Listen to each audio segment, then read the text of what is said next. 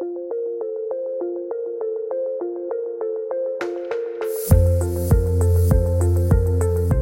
everyone, and welcome to the fourth episode of Cognition Conversations. I'm Tony Caggiano, Chief Medical Officer at Cognition Therapeutics.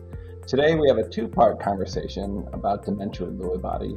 We're fortunate to be joined today by several neuroscience thought leaders active in Lewy body dementia research.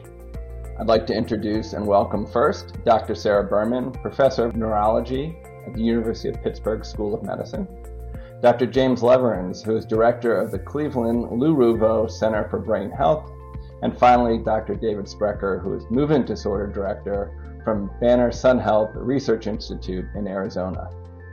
Moderating our discussion will be Dr. Brendan Kelley. Brendan is Professor of Neurology at the University of Texas Southwestern Medical Center. Brendan, perhaps you can start our discussion today by framing some of the issues you see in conducting DLB research. Absolutely. Well, thank you for getting us all together for this conversation, and hope that we can draw some much needed attention to dementia with Lewy bodies. For anybody who's watching that may be less familiar with that condition, dementia with Lewy bodies is the second most common neurodegenerative cause for dementia in older adults, and it's estimated that it affects somewhere between 1.2 and 1.4 million Americans. So it's not an uncommon disease, and yet it has not really garnered the type of research attention and research focus that Alzheimer's disease has. Alzheimer's disease and dementia with Lewy bodies are not mutually exclusive, and those pathologies may overlap even within the same patient. Jim, maybe you could comment on how often in your clinical practice you feel that you're seeing patients that have purely dementia with Lewy bodies or purely Alzheimer's, and how many times you may consider that those two pathologies are overlapping in the patient. Sure, thank you. We know clinically in terms of our evaluations that probably about 50% of dementia with Lewy body cases, people who present with a dementia with Lewy body clinical syndrome, that probably about 50% have coexistent Alzheimer changes in terms of what we can do with an amyloid plaque image, for example. But we know that almost all have some amyloid deposition in their brains. Similarly, if you look at Alzheimer's disease, that patients and individuals who come to autopsy, about 50% have some kind of Lewy body pathology that we link to Lewy body dementia. So a lot of overlap pathologically and clinically. It can be a challenge. Sarah, for those who are watching that may be a little less familiar with the pathology substrates of dementia with Lewy bodies and Alzheimer's disease, maybe you could remind our audience of what we mean when we're talking about Alzheimer's pathology or Lewy body pathology. So with Lewy body pathology, we're talking about a certain type of protein that builds up in the brain, and that protein is called alpha-synuclein. So we call those synucleinopathies because they build up synuclein. Alzheimer's disease has other proteins that build up called amyloid and tau, and they form certain pathological changes in the brain. And so what we're talking about in distinguishing them is that often people who clinically have Lewy body dementia or dementia with Lewy bodies, they have that synuclein in their brain, but if you look in their brain, they also have those changes that you see in Alzheimer's disease. And because of that, clinically, they really overlap also. Thank you for that explanation, and I think that really kind of nicely intersects with a question I'm hoping maybe David might start a little conversation about, which is, what do you think is the role of amyloid PET scans? Like for example, if a person had a negative amyloid PET scan or a positive one, how does that help us to sort out about Lewy body pathology? Yeah, well, this video is being recorded at a very pivotal time where treatments are becoming available for Alzheimer's disease, where these very expensive PET scans are going to be critical to confirming people actually have amyloid pathology in the brain and are appropriate for that treatment.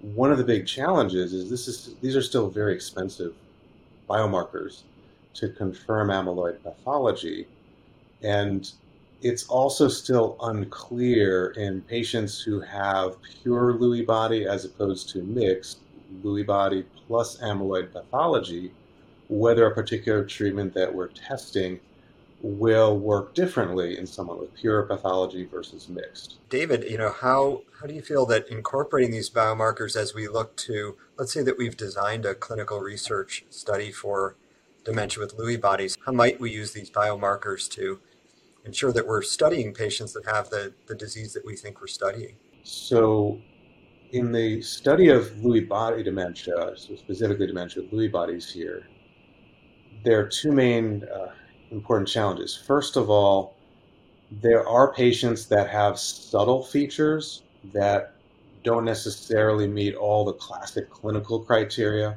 for dementia with Lewy bodies. I don't think we're ready to modify our criterion trials just yet and let biomarkers supplant those clinical criteria.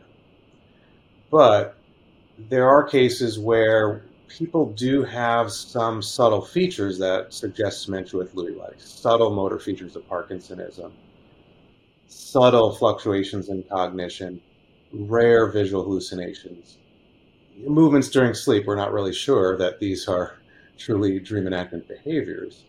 And we already know that in these patients with mixed pathology, when there's a lot of amyloid pathology or amyloid and tau of Alzheimer's, may mask some of those dementia with Lewy body features. So if we could validate imaging, CSF, or skin biomarkers to improve our diagnostic accuracy and confidence, it would speed recruitment for these trials. Let's say that you now you put on your clinician's hat for a second and you say, I have this patient who has these subtle findings, perhaps clinically not enough that you feel absolutely confident that you're dealing with dementia with Lewy bodies. How might you use existing biomarkers to try to understand, are these early symptoms of that, or is this person, progressing along towards Alzheimer's disease, or do I just need to, kind of continue to follow this person clinically to see how their symptoms emerge? One important thing to point out is that if a DAT scan is abnormal, or if the polysomnogram shows REM sleep without atonia, then we have one or both biomarkers that we can then use along with one or more of those core clinical features. And then we can be confident that we have that sensitivity and specificity confirmed from our current criteria. So I think those biomarkers are valuable to rule in diagnosis, but some patients can still have a normal DAT scan even though they turn out to have dementia with Lewy bodies. So it's not always useful as a rule out. David already mentioned that the REM sleep disorder, there are a lot of kind of clinical mimics, so you do need to be a little careful there, and I think the way to really do that is with a polysomnogram. So get them in for a sleep study. Usually has to be in a sleep center to make sure they're having the motor activity during dream sleep that you're not really supposed to have. Other proposals within the prodromal area would be things like having an increased risk for delirium in the context of another, say, medical procedure, and then early psychotic symptoms, particularly hallucinations. One of the questions is whether is to make sure that you're actually identifying those hallucinations in a way. And number one is just be sure you're asking. So a lot of patients are not necessarily bothered. It's a little bit odd, but are not necessarily bothered by the hallucinations. So you have to ask, and they say, well, yeah, I do. They're not really bothering me, so I didn't mention it to anybody. In this second part of the conversation, I hope we'll discuss some things that would help primary care physicians or other physicians in the community to kind of better recognize and detect patients who may be developing dementia with Lewy bodies. Just by, for background, and probably to underscore the importance of this segment, I know Dr. Galvin at University of Miami had conducted a study that identified half or more of patients who were diagnosed with dementia with Lewy bodies had more than 3 physicians along that journey before finally arriving at the correct diagnosis. And similarly, a study that was done in the UK had suggested that for every one patient who was diagnosed having dementia with Lewy bodies, there were probably another 2 people in the community who had gone undiagnosed. And so, those numbers, certainly underscore the importance of, having, heightened clinical suspicion for this condition. Maybe we could begin a discussion around some of the common clinical symptoms that a person might report to their primary care physician that should make them suspect dementia with Lewy bodies. Yeah, because dementia with Lewy bodies has this really wide variety of core symptoms, you often hear bits and pieces of them depending on how they present. So they might come in saying they have memory or thinking problems, and it might be memory, but often they have more trouble figuring out how to do something that they used to do. Things are taking them longer. They're having more difficulty. And along with that, they have other features that you typically don't see very often in Alzheimer's disease. So that second thing that you can see is what we call Parkinsonism. So that's the motor slowing, sometimes a rest tremor, very slow movements, they're shuffling, they may have more trouble with their balance, they may have less facial expression. And this can range from prominent. So in my movement disorders clinic where I see people, those motor symptoms can be prominent, or in the dementia clinic where I see people, they could be so subtle that you really have to do, a lot of testing to pick that up. And then the other key things that you want to ask about are visual hallucinations, which we talked about before, but a lot of times people don't offer those things, so you really have to ask. You can ask about visual illusions. Do they mistake something for something else? The hallucinations tend to be fully formed people, animals, but they may start out more subtle. And then this suspicion for REM sleep disorder. So that's when you're acting out your dreams at night when you should be paralyzed and only your eyes move, your whole body is moving and acting out its dreams. They're often violent, fearful sort of dreams. And then some unusual things like I really stress to people to ask in clinic. So in our dementia clinic, this doesn't always come up, but the autonomic nervous system that controls your blood pressure can be affected and your bowel movement. So you can have constipation, you can get dizzy or lightheaded when you stand up, you can have urinary problems, sexual dysfunction. So all of those things are sometimes, it sounds like a lot, but those are the things that it's good to ask if someone's having memory problems to try to pick up some of those. David, what advice would you give to a primary care physician who may have only a short time with the patient who's coming in and perhaps they complain a little bit of memory loss? What are a few quick questions you might suggest they could ask? Memory loss doesn't always mean that someone has trouble learning new information. People say memory loss, but if you only have 5 minutes, just briefly clarifying what do they mean by that? And just follow up and say, do you mean that you don't remember conversations? Do you forget things? Or do you have trouble paying attention? Do you have trouble multitasking? Are you starting to get lost in places you normally wouldn't have?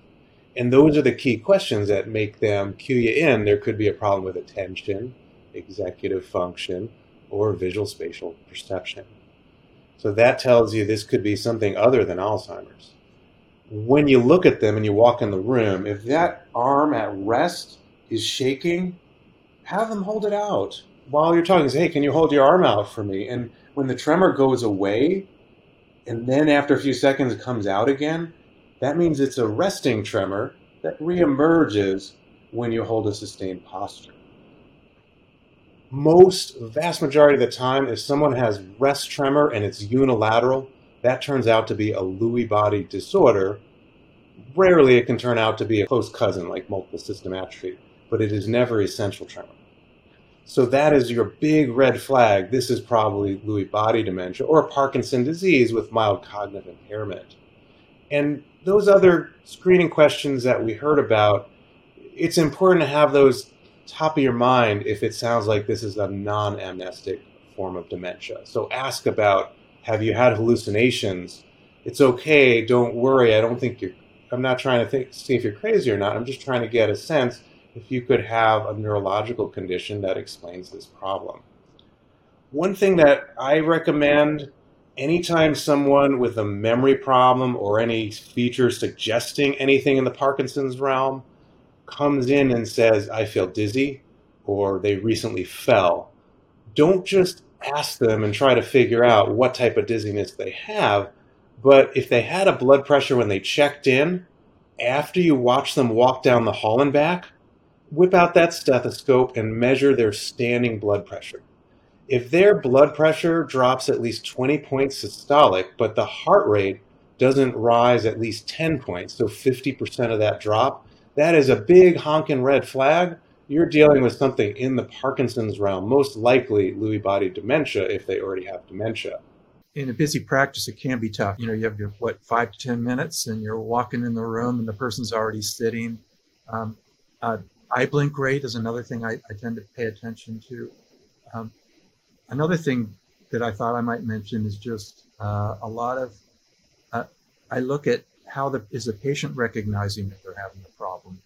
So that insight, a lot of Lewy body patients do recognize. They go, yeah, I get off track more easily. I'm having trouble from the sort of executive immediate memory sort of things. Classic Alzheimer's patients often say, no, my memory is just fine, and everybody behind them is shaking their head no. So that insight is actually one of those things I kind of look for, especially early to mid-stage. Lewy body patients often continue to recognize that they're struggling, which is a plus and a minus in many ways. Completely agree. Kind of take us in a little different direction. Sarah, why is it important to establish an accurate diagnosis of dementia with Lewy bodies?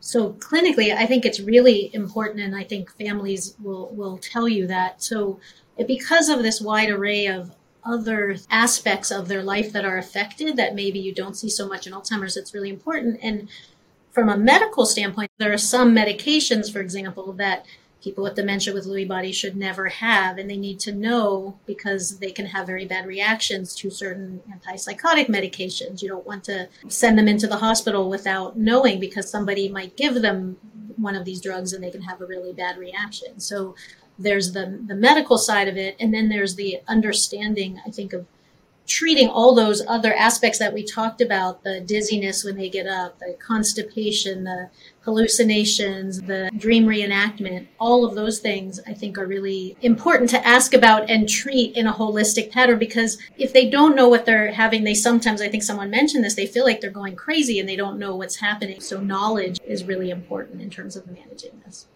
Just in comment, I do think a lot of families, and it may be a bias within my own clinic, but really want to know what's going on. I mean, it's very scary not to know what's happening to, as you mentioned earlier, that the family is saying, this isn't like grandpa's Alzheimer's disease. This seems to be different in some way. So I think getting an answer actually helps a lot. I'd like to maybe just turn a little bit towards, the more, I guess, clinically rooted question of, what are some of the earliest signs that a patient having memory complaints, what are some of the earliest clinical signs that you might detect that should make you think, this is the person that I need to take out into the hallway and observe them walk, or maybe I need to explore more about dream enactment behaviors or other parasomnias? If I were putting on my clinical hat, I would say, to David's point, that all the patients come in and they say, I have memory complaints, and it's sort of up to us as physicians to figure out whether memory is truly the problem or if they're really trying to express that they're having difficulty organizing their thoughts. Personally, when I start to suspect it's more falling into that, kind of difficulty with mental organization or, organizing procedures in a particular sequence, that makes me start suspecting I want to ask some more questions around dementia with Lewy bodies. I'll often go over the different kinds of memory with people and with their family members there and say, is this something where they get off track during a conversation? Or is this something where they don't remember, and even with hints, it doesn't come back to them about something that happened earlier in the day or a day ago, or a couple of days ago? That sometimes helps them differentiate that. I'd be interested in other people's opinions here. I also notice that in Alzheimer patients, you do see sort of delusional thinking. My brother, who it turns out has been dead for 10 years, visited me yesterday, and the family will say, yeah, that's a hallucination. It's actually really a false belief. And you really want to pin down that, were you there? And they said, yeah, there's a dog in the corner. you don't own a dog, or there's a kid over there. Those sorts of differentials can be very, very helpful in differentiating the hallucinations from other false beliefs, for example.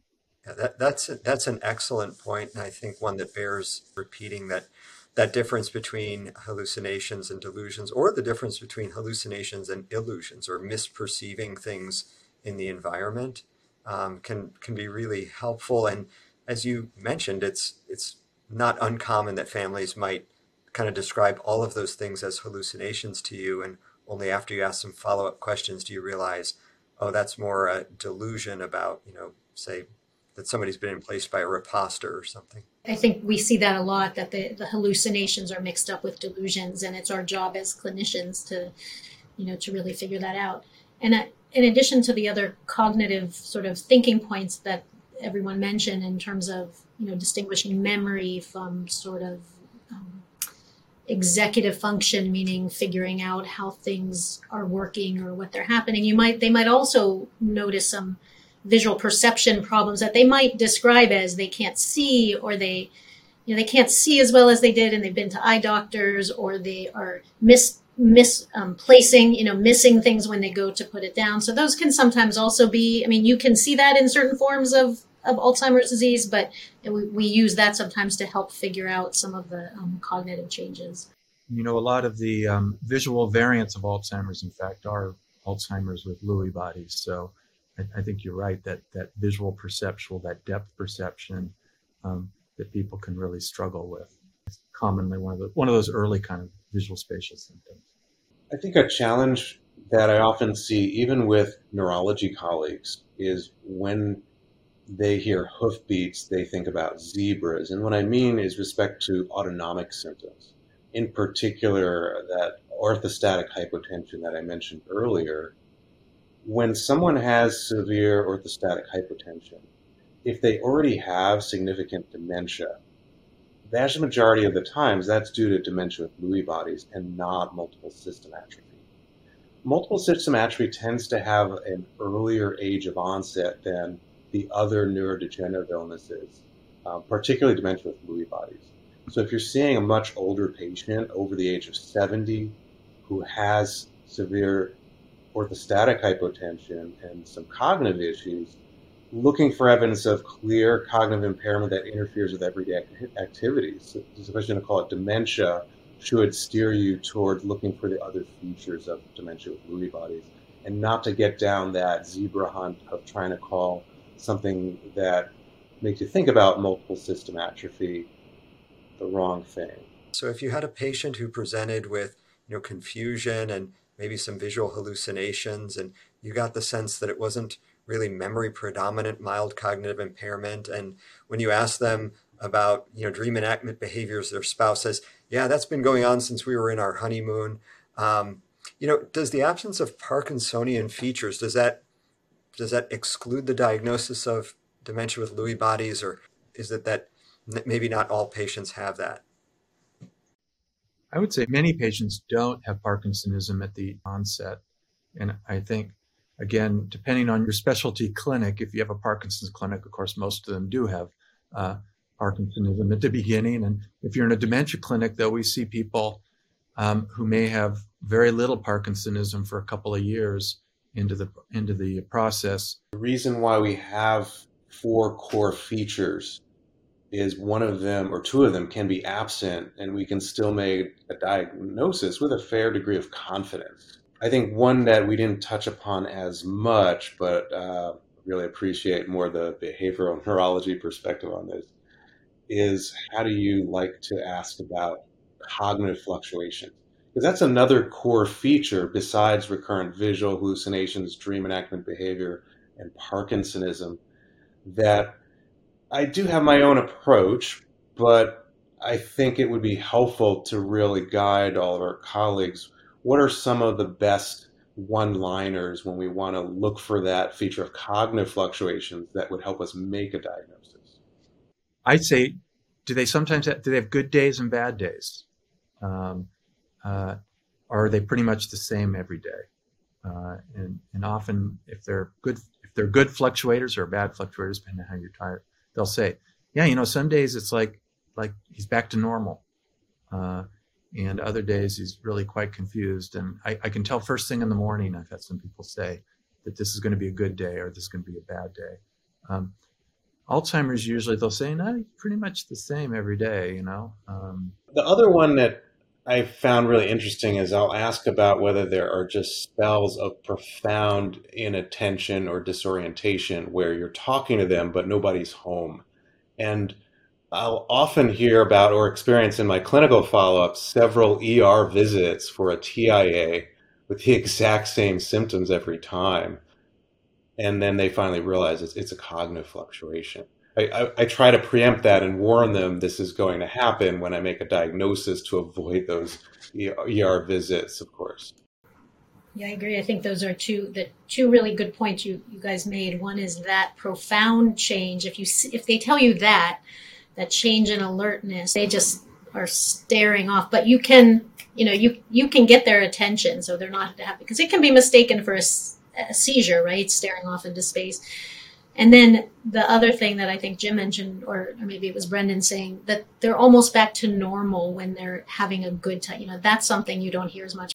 I certainly hope that this discussion can help some of our colleagues in primary care to, have a higher clinical suspicion when a patient is telling them about some of these symptoms that might not directly be connected with the memory complaint that they had brought up. Would you advise that, most or all of these patients should be referred to a neurology clinic or even to a specialty clinic for further evaluation and care? I think it's helpful. And the reason, even my neurology colleagues who are not in movement or dementia will send, even my movement colleagues will send me people who have dementia with Lewy bodies, because there are so many different aspects of the disease that you're treating. And I think, being attuned to all of those, we talked about the prognosis, but you can really make a difference to quality of life, and by paying attention to those things. So I think it is helpful. And then, I think it's helpful for that reason, and to really firm up the diagnosis. Even if you have a question and you're not, some suspicion, we're happy to look at that. And then, as we go along and we develop better treatments and, if you're in a site like ours, that have bigger places and have clinical trials, those are places, getting somebody to that place allows them to have those opportunities as well. Well, thank you, Sarah, Jim, David. I've really enjoyed having a chance to connect with you and talk about dementia with Lewy bodies. I certainly hope that everybody watching this segment has learned a little bit more about the disease, and as they go into their clinical practices, they not only have a better understanding, but a higher index of suspicion when patients are reporting some of those symptoms that we talked about. Great. And on behalf of Cognition Therapeutics, I'd like to thank each of you. Hopefully this was interesting for the specialized neurologist as well as the primary care physician, individuals and families dealing with this devastating disease. Thank you. Thanks for listening to Conversations, a podcast series by Cognition Therapeutics, where we discuss Alzheimer's disease, dementia with Lewy body, and other age-related neurodegenerative conditions. Our goal is to bring this important topic to patients, caregivers, doctors, and others interested in conditions of aging, because these issues affect us all. You can watch video recordings of this podcast series at our website, cogrx.com, under the Conversations tab.